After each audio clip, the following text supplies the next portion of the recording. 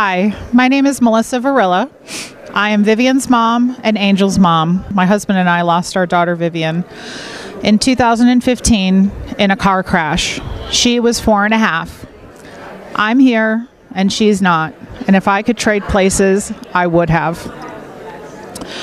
The dark days of early loss were bleak and hard. And I am now 8 years later, and I don't miss Vivian any less. But I do have light in my life, and I do have joy and meaning.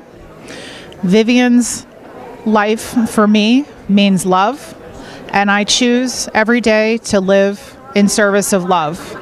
Now, sometimes that love is doing an act of service for someone else. Sometimes that love means brushing my teeth when I don't feel like it. And sometimes that love means eating a bag of Doritos when I do feel like it and not feeling bad about it. The hardest thing that I've had to learn, besides living without my beloved Vivian Rose, is how to care for myself when I don't want to care for anything, and honoring the small things that I can do, the one dish that I washed versus the stack of dishes that are piled up on the sink, and I managed to do one, and being okay with that, and finding hope in that, and that if I don't feel good today, it doesn't mean I won't feel good ever. It just means I don't feel good yet.